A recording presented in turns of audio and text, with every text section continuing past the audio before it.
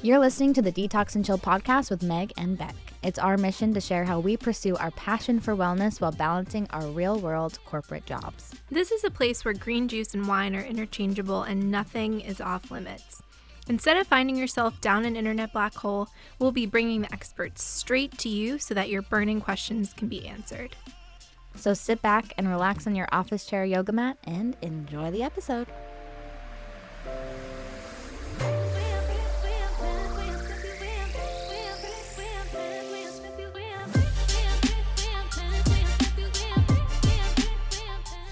Hello. Hi.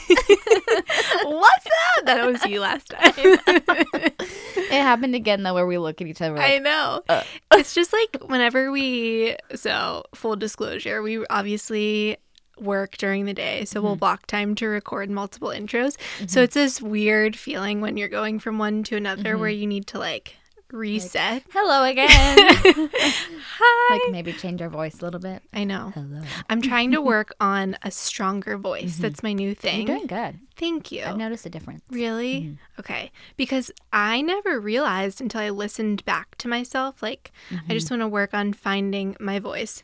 Yeah. So bear with me, Yeah. as So, I drop down Meet here. Megan, my new co-host. Hey. It was really good. All right. Yeah. So we touched on it a little bit last episode, but Megan is very enraged. So everyone has their pet peeve, right? Mine, 10,000%, and Dan can also attest to this, is late people. I just think it's so disrespectful because, okay, so the reason why I've done some reflection, the reason why I'm like this is because my dad growing up is also like this. So anywhere we would go, so like soccer practice, all the various sports practices I would go to, he would get me there literally half an hour early. Wow. So it was aggressive. So I feel like I grew up like that. And now when people leave me hanging, I just get like irrationally pissed off. And like, I think I need to work on it because obviously sometimes people aren't doing it on purpose. Like it's traffic, it's this, it's that. But I'm like, I always factor that into like the possibility Yeah, you have to. of that happening. So Yeah. I don't know. What do you think? I'm not quite as... I don't get quite as angry. My face is like turning red. I'm getting hot. Cool down. So yeah, I don't get quite as upset about it. I actually used to be like I would be like super early as well, like 10 minutes early all the time. And then I met John. And Your true love forever. John is not the earliest person all the time. If it's something that he knows like he needs to be at, he will be there on time 100%. He'll be early. But if he knows he can get away with being late and it like won't affect his life or like his mental space, then he will take his sweet time. And I love you, Don, so much. He's gotten so much better since he met me. Yeah. So we've kind of found this balance, and I just kind of have had to chill out a little bit about rushing to get somewhere. But it does make me very annoyed if people are late for meetings, if they're like at work. It's like, be respectful of everyone's time. Everyone is busy. Everyone has blocked off this time specifically to be here. Yeah. So let's be mindful. And I'm just kind of thinking, so for me, there's things that irritate me more than others. Meetings at work and appointments. I just get like very irritated with that. However, with like parties, I kind of like to be late because I like it to start before I get there, Yes, you know? totally. Or like dinner reservations. I'm like, Oh, dinner you know, reservations, I'm there early. you are? Yeah. Wait, I love that. I've given that one up because to your point, Dan is like a right on the money kind of guy, which means with Boston traffic, we're like late. Totally. So I've given that one up because I'm like, we're going to pay you at the end of the day. Right. That's you know? true. That's true. You know? I feel like it's like I don't know, a give and take. Like some things it's like, okay, I will not let up on. Yeah. But other things I'm like, all right, it's not that big of a deal. Yeah. So yeah, just like be respectful of people's time. Yeah. Agreed. or just shoot a text. Right. Because that's the thing. It's like when you don't hear and then it's like 20 minutes and I'm like, right. Then I get worried and I'm like, wait, am I at the wrong place? Like, you know? Yeah. So my friend went on a date last night and her date was late, like by like half an hour. And she was just like at the bar and she was just like, all right, well, I'm just going to wait here. And then he finally showed up. But it's like things like that. It's like, I don't know. Like, I know things come up, but like, just let people know. Yeah. Shoot a message. Yeah. Keep them in the loop. Even if you're going on a Hinge date. Yeah. Come on. Everyone deserves respect. Come on, guys. You know who would never be late though? Huh? Alan. Alan is always on time. Alan, when you listen to this, we know. Yeah, you are a punctual man. Yeah. And Alan is awesome. So Alan Donovan from the Oat Shop is on the episode today. We're so excited. He's one of the nicest people we've ever met. Yes. And like genius. Mm-hmm. So if you guys don't know already, the Oat Shop is one of our favorite places to go. So it's a place with oatmeal bowls of all varieties. So much oatmeal. And we're obsessed with it. And Alan is the owner and founder. And so on this episode, we talk about his journey from the world of finance to owning a small business. Mm-hmm. And it's really crazy because in Boston, I never appreciated how much it would cost to rent your own space. So kind of hearing his vision for the company, hearing how he had to prepare his whole business plan to even rent a space. Right. And he goes into detail. Like, he let us know, like, how much he pays, which was really nice. A lot of people keep that hush-hush. Yeah. But it's like, why? Yeah. So you guys are going to love it. And if you're there, you're going to love the oatmeal because please, if you're in so the Boston area, go try out the Oat Shop. Get them catered for your work. Like, I'm still trying to figure out how I can get Alan to cater my work breakfast. Bring in the U-Haul. Yes. So the Oat Shop will be there for you. Yeah. At any time of need, it will be there. So yeah, let us know what you like about this episode, what you learned. Comment on our Instagram, shoot us an email, rate and review. Yes, please. Always rate and review. Even if you've done it before, do it again. Yeah, use a different name. We won't know. We won't know. And we love you guys so much. Yeah, so enjoy. Bye, guys. Bye-bye.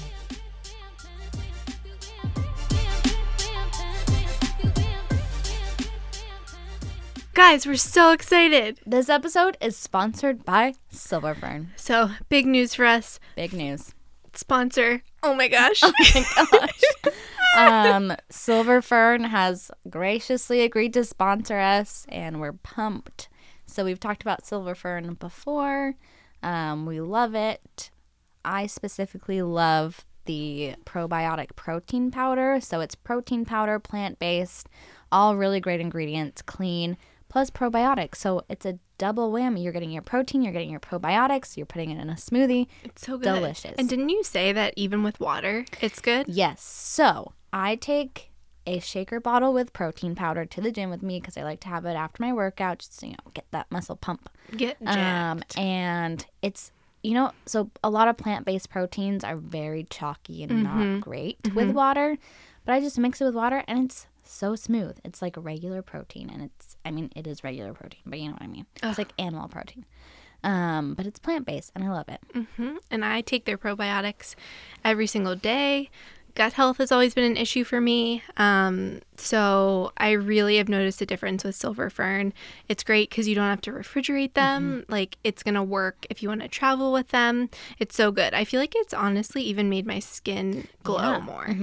Like, your gut really impacts everything, your whole body, and especially your skin. So noticed a good difference, and my stomach doesn't hurt as much. So that's amazing. Win-win. And we really love the mission behind Silver Fern. They're really about educating people and getting people the good kind of probiotics and the good ingredients and things that aren't fillers, not chemicals. It's all natural, all plant-based, and we love that. Can't rave enough. So go check them out, and let us know what you think. Yeah. Bye, guys. Bye.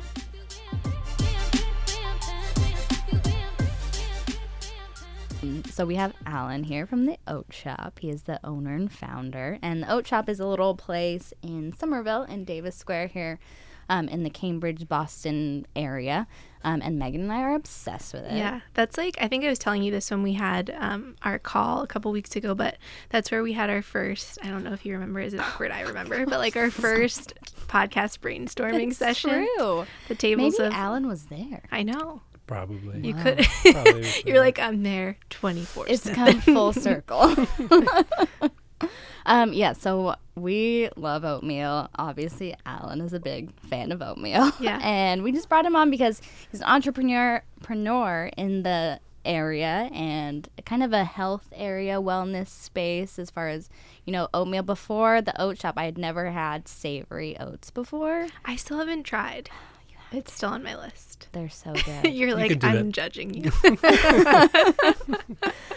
So Alan, tell us just a little bit about yourself, kind Sure. of background. Give us a little backstory on how you got to where you are today. Sure. So grew up locally, a small town called Westwood, about 30 minutes outside of Boston. After high school, I went to Holy Cross in Worcester and studied economics there. Throughout college, kind of was more on the probable finance path was what I was thinking.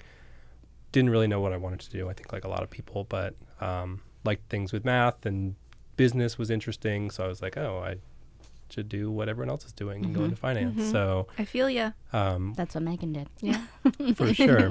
So I did a few internships in that, and that's kind of what I was leaning. And then after school, going to a liberal arts school, I wanted to have a little bit more finance knowledge. So I went to University of Virginia, did a 1-year program there focusing on finance, and then was like, all right, let's do this. And then moved to Washington, D.C.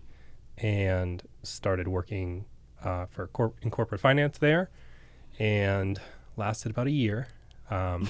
Kind of throughout. I always was interested in small business and the food world, and then just my time working in finance became more and more interested in it. And I think working a desk job, being surrounded by folks trying to eat healthy and not having a lot of options and having dietary restrictions myself, there wasn't really many options. And I think as I went through college and after that became really more conscious of what I was eating and how it was affecting my body. And I think the more I thought about that, I think like a lot of businesses start out of, a personal problem, kind of like what's the place that I want to go to that I don't have right now. Totally. So that was kind of how the idea started.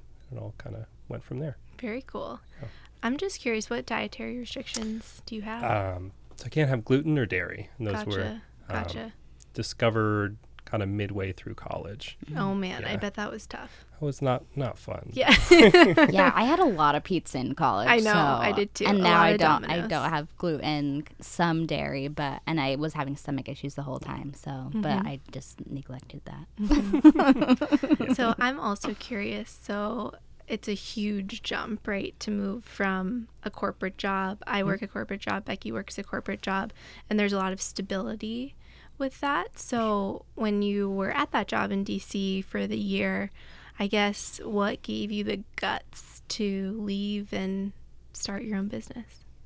Yeah, I think it was definitely a big challenge, kind of with the stability and everything. And I think it's hard to have, to be able to like support yourself and live your life and then to kind of give that all up. Social life and all that sort of stuff was definitely a huge challenge. I think just for me, I just became more and more passionate about it and more convinced that I had to do it. And it kind of got to the point where my brain was like already there. And I was like, I can't keep going to work every day. Good for you, though, because so many people do, I feel like there's so many stories of people who are like, oh, I had that idea. Right. It's and kind of then- like you didn't do it, though. Yeah, 20 years later, they're like, they see their idea come to life from somebody else, and it's like, oh, well, I could have done that. I've had Yeah. probably like close to 10 people be like, this was my I'm idea. sure. What do you say? Sorry. But do you apologize? But also, you're welcome. Yeah, exactly. That's so cool. So what were the steps that you took? So, like, how was quitting your job? How did you apply for a business loan right off the bat? Did you have money saved? How did that all work? for sure. So I think I was definitely a bit naive, which I think it's good. Yeah. in some ways I would say feel like you wouldn't do it, if you knew what was ahead, right? I'll let you speak for yourself. I would definitely be more scared if I knew what it actually looked like. Yeah. The reality of it. But yeah, in some ways that kind of helped. But I think the start was just kind of probably 6 months before leaving my job was starting to write a business plan and trying to figure out like how would this thing actually work. I had no experience. I never worked in a restaurant or did any of that. Also, probably not something I would recommend.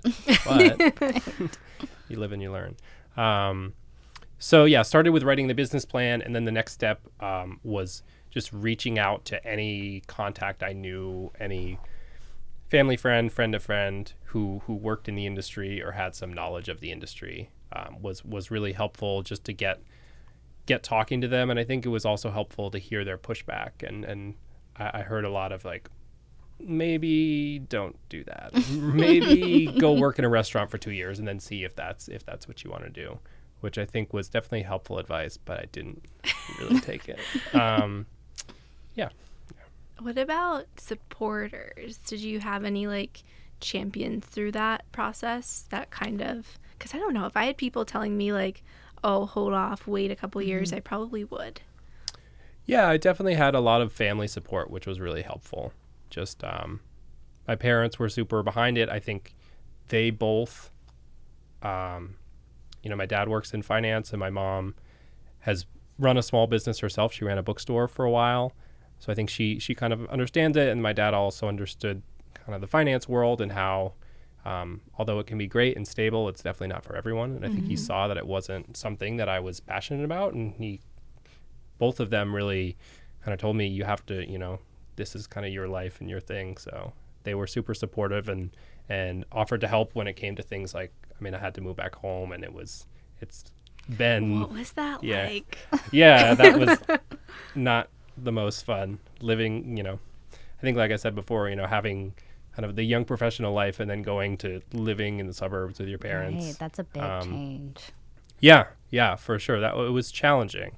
And it was, you kind of get to dive right in. I was trying to focus on the business when I was at my job, but it's really hard to balance everything. Right. And then you kind of get all the free time. You're like, right. What do I do now? Right.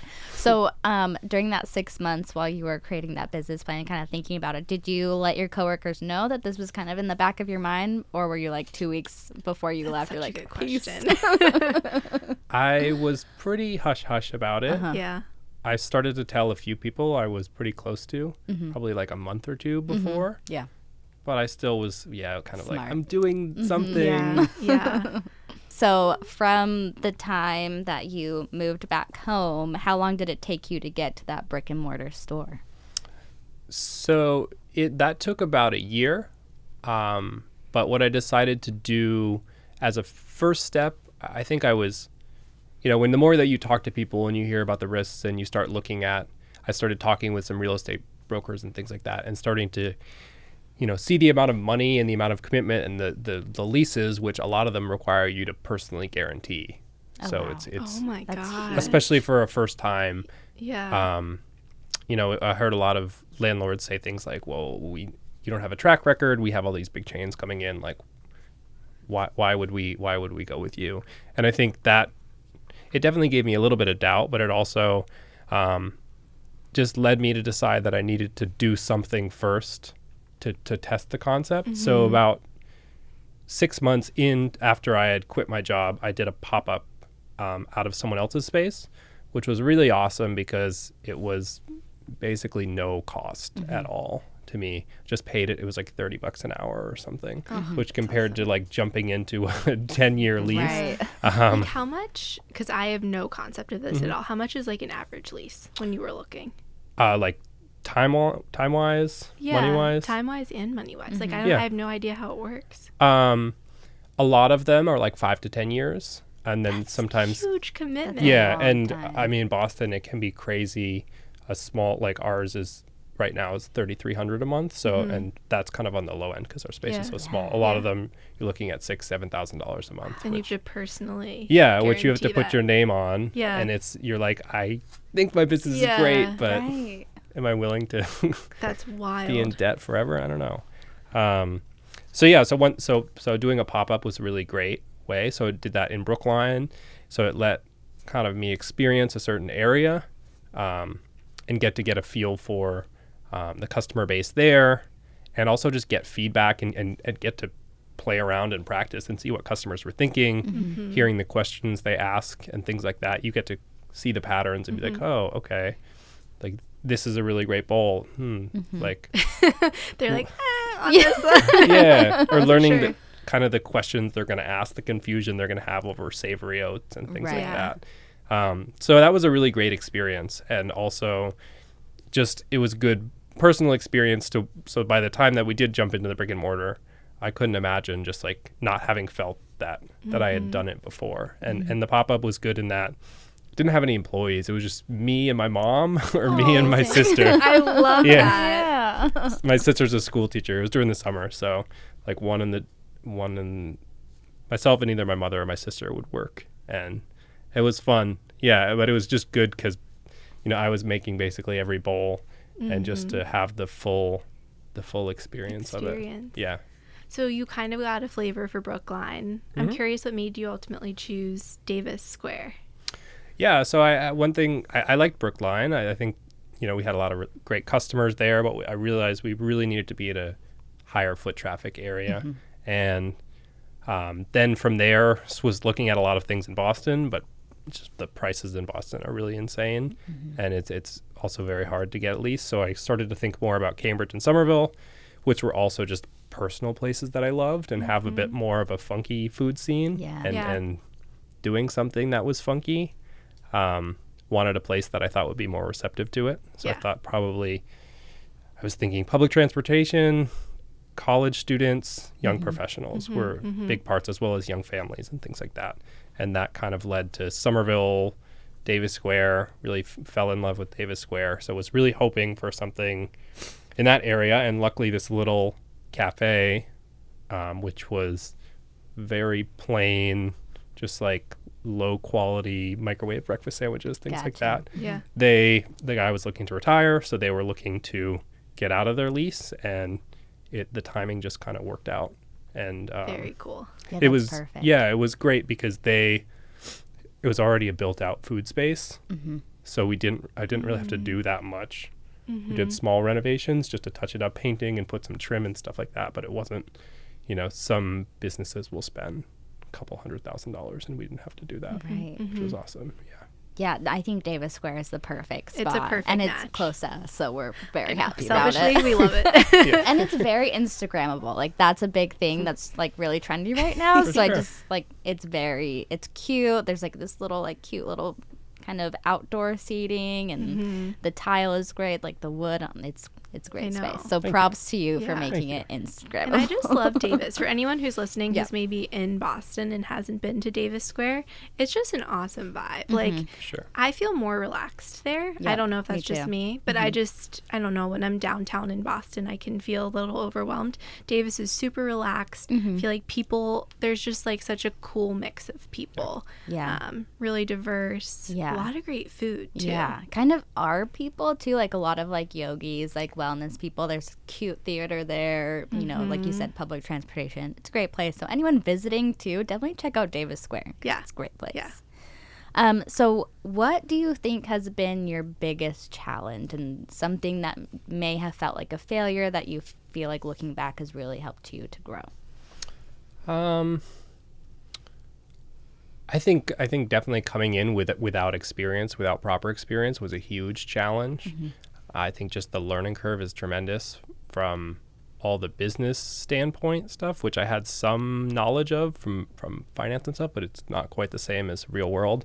And then on top of that, running and managing a restaurant as well as working in it as well. It's like they're kind of like three jobs. Do you work and manage at the same? So like, do you ever go behind the counter and work? Yeah. I was working like basically every day for a while. Starting now, it's been a year and a half to try to pull myself out a little bit, to step a little bit more into the manager and business owner, like trying to get out of the chaos. But it's not going great. It's going okay. Yeah. I was going to ask, because I think that's interesting, right? When you're working directly alongside your employees, is it ever hard, or I guess, was it ever hard for you to kind of separate that, like your leadership, when you're right there with them, or is it something you enjoyed? I think I enjoyed, I think it's great to work in the shop, and I like that I still get to work in the shop. I think it gives me kind of a good perspective of how everything's going, good feel for the flow of everything, the customers, and the whole process and all that sort of stuff. But it can be challenging, feeling like you're pulled in different directions when you're spending a lot of time in the shop dealing with just constant little things that are going on and not feeling like you can really put the proper structure into place for the business, because you start and you figure it out as you go. But if you don't have the time to dedicate to, like, let's put in some sort of management structure and some like policies, things like that. Right. I'm sure you're so crazy. Like, what's like a normal day like for you? I'm curious. It varies a lot. It kind of goes, I would say it definitely ebbs and flows depending on our staffing levels. You know, whenever we're short staffed, I'm usually working a lot in the store. So that's just, you know, we're open 7 to 3. So that's usually up like 5:45 or so. That's really early. Opening the shop, standard customer service, dishes, all that sort of stuff. When I have a little bit more time, I kind of try to focus more on the business stuff. That's just, you know, the general paying bills and trying to stay on top of some stuff and get some. We have all sorts of projects that I want to get done in terms of recipe testing. Ooh. And then if you ever need people to taste, I know, if you ever need people let us to know. eat. For sure. When we get there, when we get to recipe testing again. You're like, hold your horses. And then, lately we've been doing a ton of catering. So I am the catering driver as That's well. awesome. So that can be... Do you have a big car for that? No, I don't. How do you fit all that oatmeal in? I don't know. It's not... You're like, I just shove it in, hope it works. I have a little sedan that's meant for a finance job and not meant for catering for 100 people, but... That's a lot of oatmeal. Yeah, and we did... probably like 3 weeks ago, we did catering for 650. Whoa. I couldn't fit that in my car, but... Did you rent? Yeah. What did you rent? I rented just a U-Haul truck. I was and going to just went say, for a it. U-Haul. Yeah. That's amazing. How far do you deliver?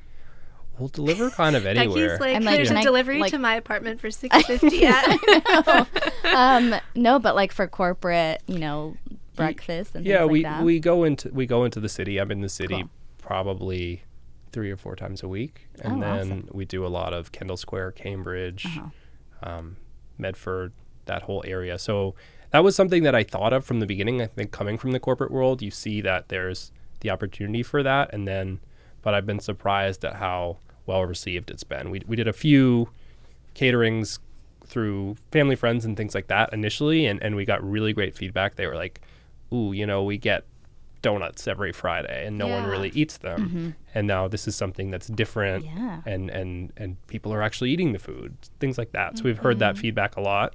So it's been really great. So it probably is about 35% of our business now. So it's pretty substantial. Very That's so cool. Yeah. So that's like in the in the morning you would deliver. Yep. So we do, we do some hot oatmeal, but we also do a lot of overnight oats. Oh, I didn't know that. Baked goods. Very cool. Yeah.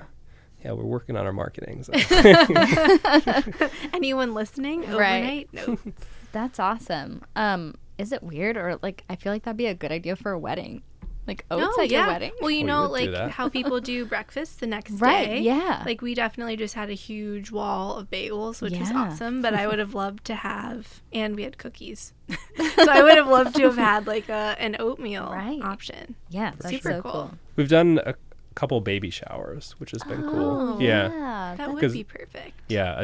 A lot of young mothers are eating a lot of oatmeal and kind of concerned about eating healthily. So, Yeah. How do you prep for 650, like for serving 650? Is it a day-long process? Kind of was like probably like 2 weeks before. From then on was just getting everything ready and planning everything out quantity-wise, and it was well beyond anything we had done before. So it took a lot of planning in terms of we don't have the right amount of refrigeration for that to get, 40 pounds of strawberries and like 90 containers of blueberries and just like this insane amount of food, and then to do these giant jugs of overnight oats for like 400 people, and then we did hot stuff as well. So it was a lot, and then it was the couple days before were crazy, and then the day of it was in the shop at 2 a.m. getting some stuff you can't do, especially with the hot stuff you can't really do till last minute. So it was a little crazy, but definitely pushed the limits. Yeah. How did you find the perfect oatmeal recipe? Oh, that's a good one. I would say just a lot of testing and tweaking and making a huge mess in my parents' kitchen. Yeah. When I was living at home. Yeah. Just a lot of tweaking, a lot of trying different things. And then in terms of the different flavors, it was a lot of pulling ideas from different cuisines, from blogs, from anything, just finding a recipe combination and be like, I wonder if that'd work in oatmeal. And it's why not? Yeah. That's so cool, because I think I used to never order oats outside of my house because I like them like the thicker, like not the gloopy. Yeah, like watery. I don't need it to be watery. I don't want the oats to be like half cooked, but like you definitely have that recipe down. So props to you. Thank you. What's your favorite bowl? Personal favorite is the sriracha fried egg, so one of the savory ones. Yes. Have you had it? No, but that sounds so good. I think my husband had that actually. He got something with an egg. Yeah. Oh, cool. Yeah. Yeah, so that one is a really popular one, and it's a personal favorite, as well as something that was one of the first savory bowls that I experimented with and was like wowed by. So that was just a really wow. It's like whoa, I'm a genius. That's so cool. I love that. Awesome. What about a sweet one? Yeah. The apricot banana and almond butter is my favorite. Yeah. I think it's a my really husband good got that one. Oh. Yeah. So whenever John and I go, we always get one savory, one sweet. And so then we can split them. Yeah, we kind of have the way like a to do it. dessert after. Very nice. So good. So what's been the most rewarding part of it? I would say it's really great to have people seek you out. It's really Like cool. us. Yeah, for sure. We have, one of the great things about working a lot in the shop is getting to interact directly with customers. And I think it's a really cool thing when you bring something to life and then to have them experience it and really appreciate it. Especially when we have people who are like, I drove 40 minutes for this, or like I'm traveling from out of town. That's awesome. We had a woman from Germany like last week who came by and then like left and came back like 20 minutes later, and she was like, why don't we have this? She was like, I would go every day. She took a little bag of steel cut oats home, and she was like, okay. We were like giving her recipes. Oh my gosh. That's so So stuff like that is definitely very rewarding. I think, part of the process, you go through a lot of people doubting it and doing something different. We have plenty of haters, and especially on the internet. So Yeah. Oh, really? Do you get? Oh yeah. Have you gotten what's been your craziest review, if you don't mind sharing? Well, even before opening, Oh wow. we were like one of the most shared articles of the week on Eater Boston, and then pre-opening we had a couple. I was in the shop. 2 women came and put a note on the front door that said, "You are a sign of the end of times." No, what? Yeah. They went out of their way, pulled a note out of their pocket. What is it? Okay, so just to take a step back, I'm going to go on a mini rant. So I'm not from Boston. So coming here, what is it with the written notes that people leave? Have you experienced? Yes, I have. Oh, with your car? With my car. Yeah. So recently, I won't even go into it, but I received a nasty note on my car for nothing worthwhile. One time, my husband was doing laundry, and he put his laundry in both of the washers, and then came back, and there was a note on one of the washers that said, I was planning to use this one, like, you took up both. Like, the most passive aggressive. It's something, I don't know. Like, just tell you in person. But that's the thing, they don't have the guts to tell you in person. Wow. And how do you feel about that? I was surprised. Did you just rip it down in front of their faces? Did you frame it? That's your inspiration? I have it. I still have it. You should frame it. You should. It'd be great. Yeah. But yeah, I was surprised. I didn't think it was something so controversial, but I think Oats? yeah, I was like, it's the most, Like, you know, it's not it's hipster. like a basic It's not, yeah. filling, It's you been know? around forever. I think there's in Somerville, and I think a lot of areas, there's just this pull between like old school, new school. Like, you know, there was people online saying like, "Oh, this is why rents are rising so quickly." Like these hips, and I was like, I don't think It's so. your fault. Yeah, take credit for that one. Blame it on the Wow. oats. Yeah. That is intense. So, like, how do you let go of that? Because clearly I haven't let go of my nasty car note. I think it definitely got to me a bit at first, but I think just starting to get confident in what you're doing, and you know, we are doing something really cool, and we have a lot of people that really like us, and just the more you get that, you're like, okay, you know, we have these regular customers who are coming every day. We're like, we are adding something to the community and bringing something, and you know, you get to kind of ignore the other people because you like, we have these good people. But before you open, when you're getting the negative stuff, that's obviously what stands out in the brain. Yeah, for sure. So crazy. Before you opened, what was kind of your marketing strategy? How did you get the word out around Boston? So a lot of just social media was one thing. Just, I think especially pictures show people how this is something that's different. I think a lot of people were like, what do you mean starting an oatmeal place? Like, yeah. So I think being able to show pictures and show them the unique things you can do was one huge thing. And then from there, I think just we did get some press out of the gate because of being different, and because, you know, whether positively or negatively, people were talking about it, and that got us. We're on TV, on Chronicle, on a variety of magazines and in the paper. That's and things like awesome. that. Oh, cool. Which You was, were on TV? yeah. That's yeah. awesome. Actually, at the pop-up before we opened. Oh, wow. Which Give was a a celebrity in our midst. I know. something like that. So that was it was a cool thing to have that pre-opening to get people excited about it. Did they put makeup on you? No. I'm just imagining someone with like one of those giant puffs. Like, That's so cool. So let's get back to like actually before that, I want to say that it's interesting that you have an oat shop, because I feel like all of the other breakfast places, you can either get brunch or you can get breakfast sandwiches. And that's kind of like or you can just get coffee and baked goods. Like, that's kind of the differentiator. So have you seen any competitors pop up since you opened? Not that I've seen directly. That's yeah, awesome. I think there is probably more of an emphasis, and you see some cafes and things trying to add healthier options or healthier baked goods or things like that. But no direct competitors. Yeah. Nice. That means you're doing a good job. Yeah, I guess so. That's so cool. Okay, so let's go back to the recipe a little bit. So you use steel cut oats. And where do you source your ingredients from?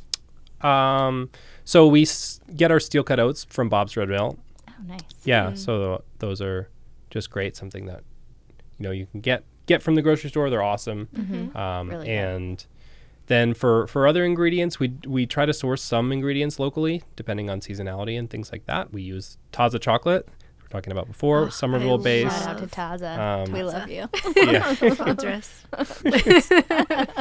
And we use local dairy and some in-season vegetables and things like that. We try to mix into specials, fruits and vegetables, but we generally keep our menu pretty consistent for simplicity's sake. Yeah. And how's training new employees? Do you have, is there like an intensive training where you teach them how to make everything, or like what's that look like? We're still working on the The structure and the formality training. of it. Yeah, exactly.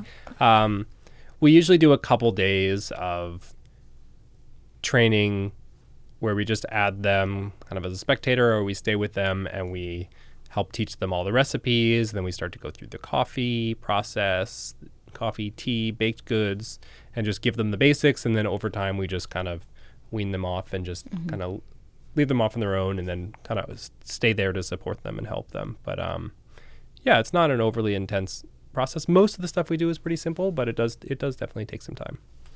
What was it like hiring your first employee? I'd imagine that'd be kind of a trippy experience, like coming from the corporate world. For sure. Yeah, I think you definitely feel the imposter thing where you're like, I am giving an interview right now and I don't really know what I'm doing. So it was challenging. And I think, I just didn't exactly know what to expect or what to look for. And I think you kind of learn from doing it wrong, from hiring the wrong people. And it's a tough industry to hire. And I think a lot of the restaurants are understaffed right now. And it's just a transient workforce, especially around a college and things like that. So you learn to start to realize what things often lead to a good employee or what things are warning signs and things like that. Yeah. Have you had to fire somebody? No. Oh, okay. That's good. No, not. We've had a few people just stop showing up or things like that. Probably for the better. Yeah. I would imagine. Yeah, usually. But haven't really had to fire anyone now. That's good. Yeah. Are you like prepping yourself for like one day what you're going to say? Sort of, but I hope not. Think about it when it happens. Yeah. Yeah. So one thing I think that's really important to people is finances and figuring out kind of budgeting. And I know you come from a finance background. So how do you deal with that? I'm sure it can be stressful at times. How do you budget for your business as well as your personal finances? Oh, that's a good one. For sure. Yeah, it's definitely a challenge. And I think, small business is tough. And it's definitely... I don't actually get paid anything right now. Right, because I'd imagine a lot goes back into your business. Yeah. It's like we're doing fine, but it all goes back into the business right now. We're not really at the point that I feel comfortable pulling money out. Mm-hmm. So that it's definitely a challenge, and definitely had to get some help along the way.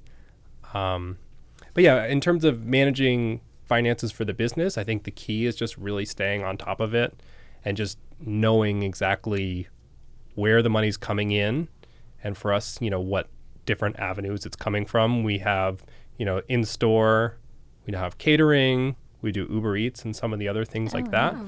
So it's good to look at. Noted. Yeah, look at all the different ways that we take in money, the margins and all of that, and then all the things we spend money on, the fixed expenses like rent and electricity and things like that, and then the more variable things like labor. And I think we're fine-tuning it as we go, trying to figure out what's the healthy level where we're not overstaffed, but we're still able to give the customers the best experience. So I think that's definitely a challenge. Yeah, and then on the personal budgeting side, I think it's kind of similar to the business, just knowing where you're spending your money.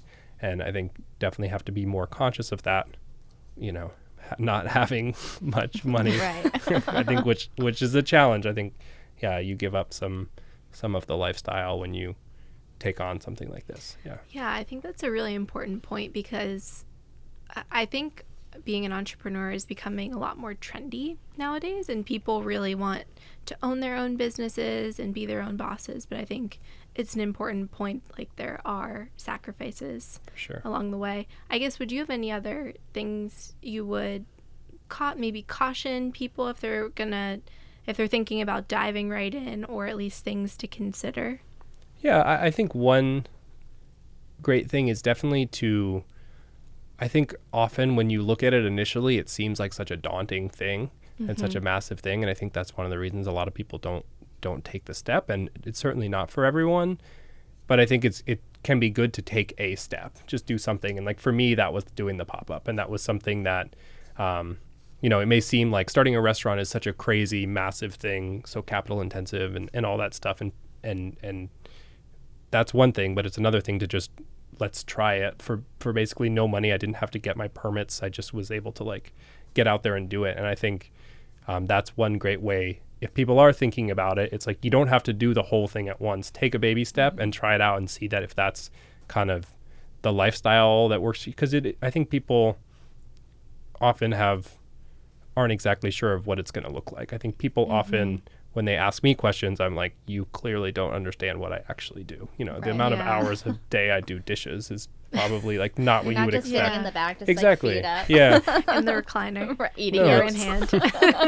It's not glamorous, and I don't think it's glamorous for anyone in the first couple years of being in business. So I think I just think people should understand what it actually looks like, and it's challenging, and I wouldn't ever push back and say like, don't do it. I would just say, kind of be smart about it and try to take it one step at a time. That's really smart. I think for me, it's like, it's been similar to your point of like, just do it, you know, like do something, at least like move in the direction. Because I think it's so easy to get overwhelmed by this huge project or huge idea you have. I think that's really good advice. I think that's been our mantra. I mean, a podcast is very different from a business, Right. obviously. Right. But just doing it is, and that's kind of the common theme we've had with a lot of our guests is we've asked them kind of their advice and what they would suggest in doing and how they got to where they are. And they just say, just do it. Yeah. And it's that, you know, initial like getting over that kind of hump and knowing that, you know, whatever you're going to do, something good is going to come from it, no matter what it is. So I'm interested in the business plan because I think that's really daunting. So how did you know how to write a business plan and, you know, like submitting it, getting it approved? How did that all work? So I didn't really know how to write one to get started. Yeah, I think it just started by beginning to put some thoughts on paper and then just doing a lot of research, reading books and things like that, and just figuring out what the structure is.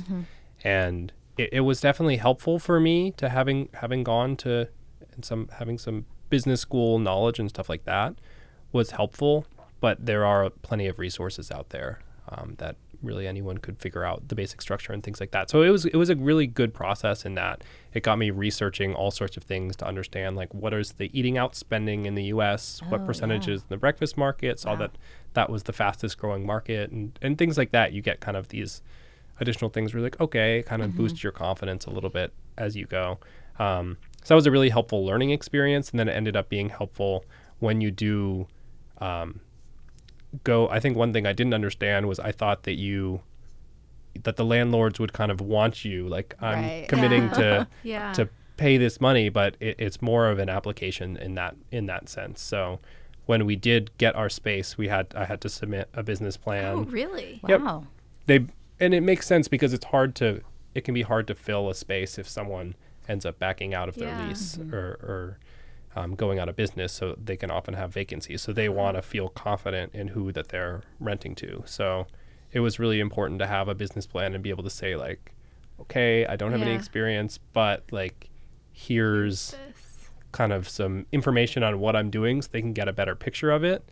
It kind of just legitimizes it and makes it seem like more of a real thing than like, oh, I have this concept I'm working on. Like, I want to take a lease. So it was helpful in multiple ways. Is that normal to require a business plan? I think so. Yeah, I think it's also. I never knew that. Boston is just in crazy competitive market right now. But I think it is fairly normal, especially for a new business. If it's an existing business, they can have a decent idea. They'll just want to look at financials and things like that. But I didn't have that to prove it. So I submitted a business plan, and then I also did financial projections.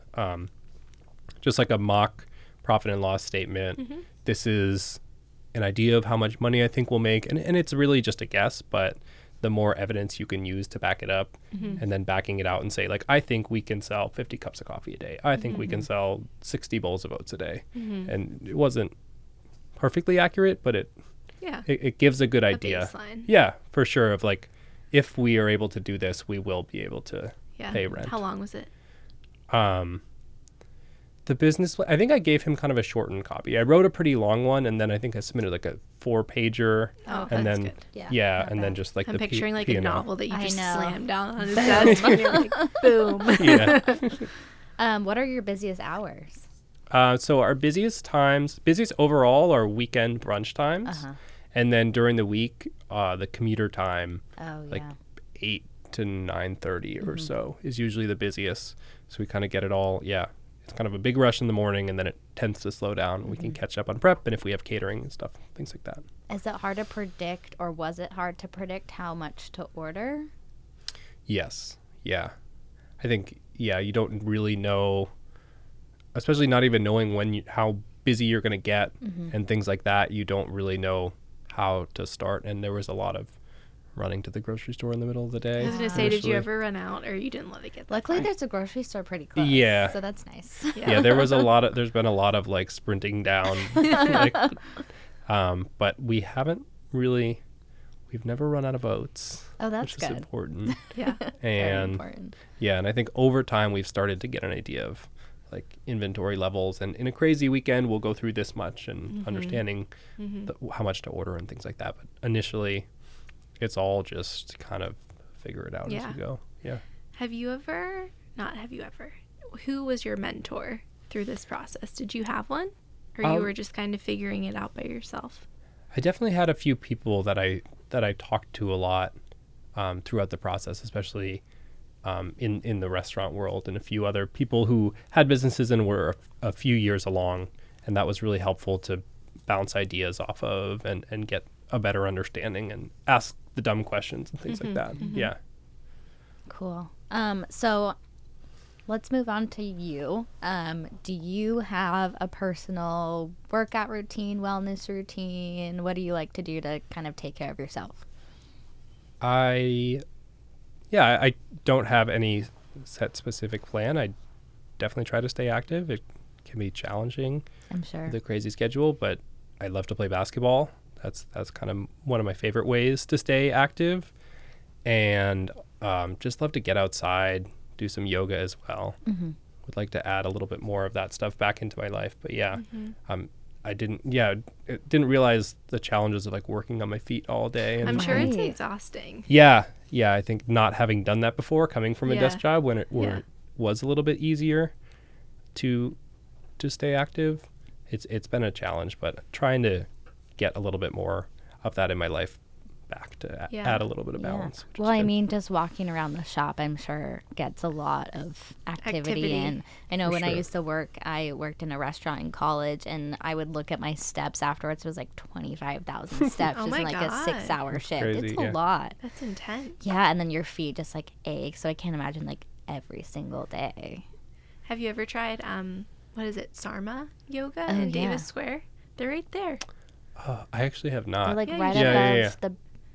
They're like right above the burn, right? Yeah. Yeah. They're really close Yeah. to Yeah, Burn. really cool. It's good. Mhm. I think it's like for your first week unlimited, like $20. Yeah, like $20 for the first 2 Yeah, weeks. I you should think. try it out. Yeah. It's good. I like it. Yeah, for sure. I'm curious what a typical day of eating is like for you. So I generally, if I'm at the shop in the morning, I'm probably eating oats. Makes I think sense. seems that a lot of the employees tend to go more towards savory than sweet. Mm-hmm. Just I don't know exactly why. I guess it's just if you're eating it a lot, maybe it's just a tendency.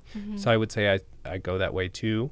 So often we'll do we do have a great greens bowl, which is pesto is the mix in. So all the bowls have a mix in and then topping. So I'll do great greens, kind of custom bowl with like an egg or two on top, avocado, maybe some awesome. sriracha. Yeah, that sounds Yeah, so so good. that's like a typical breakfast. I'm trying to be better at eating lunch and, Oh, or bringing lunch. So I try to bring lunch like leftovers if I've made food recently, and that's generally like the things I make for dinner, which are pretty simple stuff. I make a lot of stir fries. I do chicken or turkey and veggies, and sometimes I do some all veg meals as well.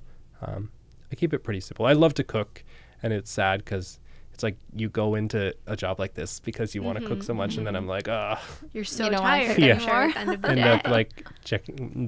Luckily there's lots of great places, so I eat out a fair amount too. Do you have any Davis faves? I go to Taco Party a lot. I don't know if you've been. But No, it's I awesome. haven't. It's in Ball Square, but Oh. about 10-minute walk Yeah. Oh, okay. from Davis, which is also right by my house.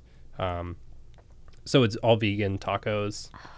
What? It's really How have I It's not just been heard of this? hiding. I it's know. really amazing. Yeah.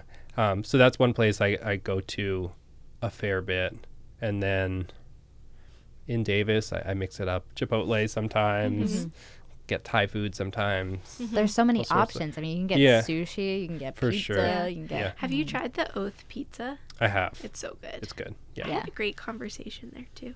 Did you? Yeah, which is always a plus. That is a plus. Okay, so where can we find the oat shop? What are you guys doing next? Just to promote the heck out of yourself. Cool. Yeah, so our website is oatshopboston.com, and our Instagram And Twitter is @OatShopBoston. And yeah, in terms of things at Next, we're definitely hoping to add some new things to the menu and do some fun specials, especially as a lot of things come into season. You know, we have the Davis Square Farmers Market, which is every Wednesday. Oh, that's perfect. I just yelled that. I got really excited. Yeah, so we're hoping...